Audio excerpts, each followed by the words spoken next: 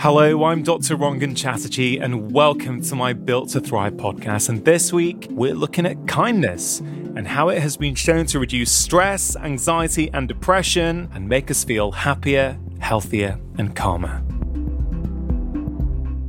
So what exactly is kindness, I hear you ask? Well, if you had asked me what kindness was a few years ago, I probably would have said things such as generosity, empathy, selflessness, friendship, and love. But I think now I'd also probably add in being more authentic and being a good listener. You see, the ability to be able to fully listen to someone is really, really important. You know, in my experience, hurt people hurt people. So if you can find out what's going on in somebody else's life, you'll be surprised by just how much compassion and kindness you are able to have for them. You just have to understand their pain a little bit more. Many people's lives have changed so much over the past couple of years. Some have lost loved ones, some have lost their jobs, some have suffered ailing physical and mental health, and some have lost a dream. But I think pretty much all of us have changed in some way or another. And I really think that now is the time where we really need to reconnect. In fact, in many ways, I don't think it's ever been more important that we learn to be kind. Now, if kindness feels like a soft, fluffy thing that we can choose to practice or not, don't be fooled. Multiple scientific studies show that random acts of kindness actually improve health and life satisfaction. Kindness also increases energy, optimism, self-worth, and our sense of belonging and connection in the world. Plus, it's proven to decrease anxiety, depression, and blood pressure. When you're kind, your body is flooded with the same hormones that make you and the person you've helped feel calm, healthier, and happier. Serotonin, for example, which heals your wounds, also helps you relax and makes you feel good. Endorphins, which reduce pain, and oxytocin, which in turn reduces blood pressure, make you feel more loving and loved.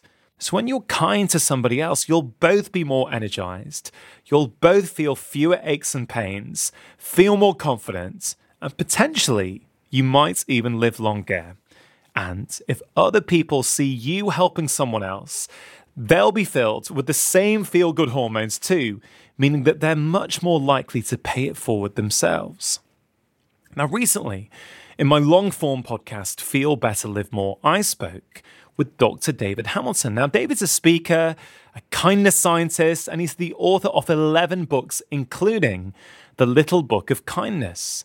Now, David was so inspired by the placebo effect in drug trials that he ended up leaving the pharmaceutical industry to write books that help people harness their minds and emotions to improve their health. Now, we talked at length in that podcast about how studies have shown that kindness is literally a health workout for your brain. David fondly referred to oxytocin as the kindness hormone, and he explained how it's the main contributor to heart health outside of exercise. What scientists like David are saying is that kindness is the opposite of and the antidote to stress. The gene for the oxytocin receptor is one of the oldest in the human genome, and what that suggests is that it's vital for the survival of our species. It's really important for our bodies, and it's really important for children. Being deprived of love and affection can affect the growth of heart cells, neurons, kidney cells, liver cells, and skin cells.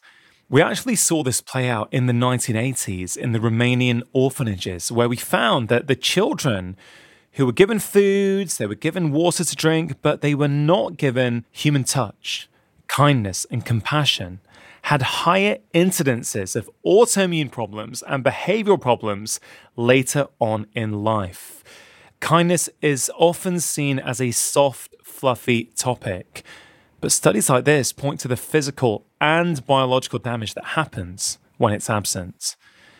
Now, not only is kindness good for you and the person you're being kind to, it's even good for people who happen to witness an act of kindness. This means that if you do one act of kindness for one person today, and someone happens to witness it, you can, in that moment, improve the lives of 3 people. We're a social species. We've evolved to be connected to each other, but now we're often much more connected to our devices.